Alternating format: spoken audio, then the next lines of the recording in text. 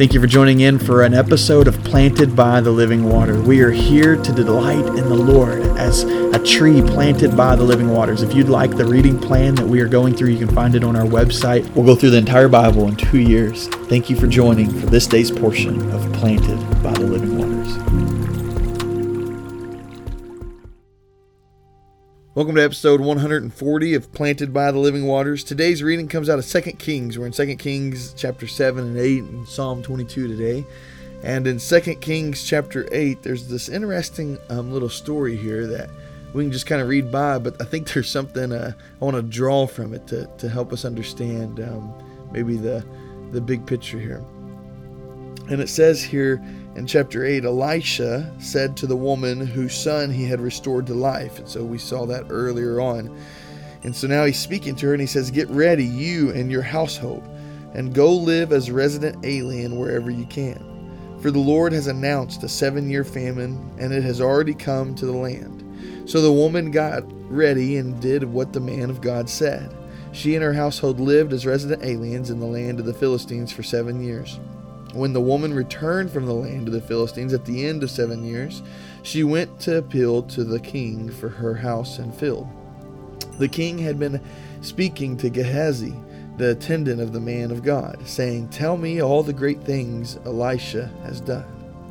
And while he was telling the king how Elisha had restored the dead son to life, the woman whose son he had restored to life came to appeal to the king for her house and field. So Gehazi said, "My lord the king, this is the woman and this is the son Elijah restored to life." When the king asked the woman, she told him the story. And so the king appointed a court official to her, saying, "Restore all that was hers, along with all the income from the field from the day she left the country until now." And so it sounds like a little interesting story here of where Elisha comes to this woman who son had passed away and who had been restored to life, had been given life again. It's a miracle. It's an amazing thing here. And he says, "Hey, there's a famine coming, 7 years. You're going to need to leave." And she goes to the land of the Philistines and lives as a resident alien there for 7 years. Once the 7 years is up, she goes to the king and says, "Hey, I need my house back. I need my field, and will you restore me?" And I say this because I want you to think about a parallel here with me. Isn't there someone who has restored us back to life? The Bible tells us that we were dead in our sins, dead in our trespasses, but God gave us life, brought us to life. And so we too have been resurrected in a sense. Our bodies will be resurrected one day, but even now spiritually, we have been brought from death to life. And so think of it this way. Our Elisha, which is Jesus Christ is the one who resurrected and gave us the power to resurrect. And so it's Jesus who has come to us and given us life.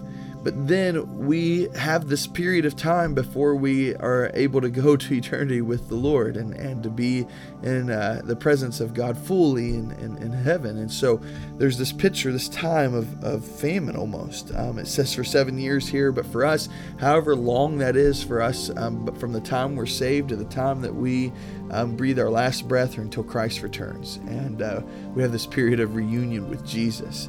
And so we too have this time of famine where we are to live as resident aliens. What does that mean?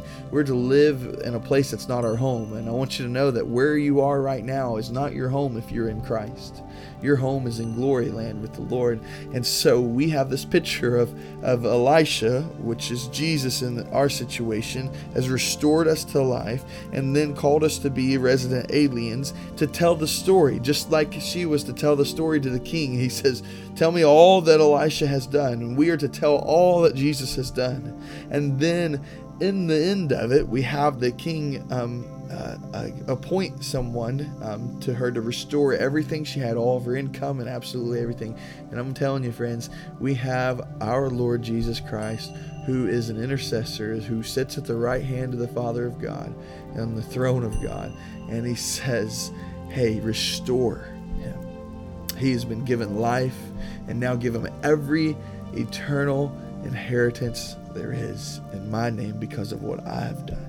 I love this little story because it reminds me of what Jesus has done for us. And so would you just be thankful for Christ this morning? Would you be thankful for the one who resurrected you, the one who has called you to live as a resident alien and to tell the story of all that Christ has done? Would you be faithful in telling that story?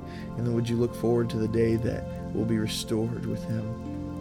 Father, we love you. Thank you for your word and how it all points to Jesus, how it all points to you, Lord. Thank you for our resurrection, our life, and for all that you have done, Lord. And thank you for the way that we'll be restored completely in your presence. In the name of Christ we pray. Amen.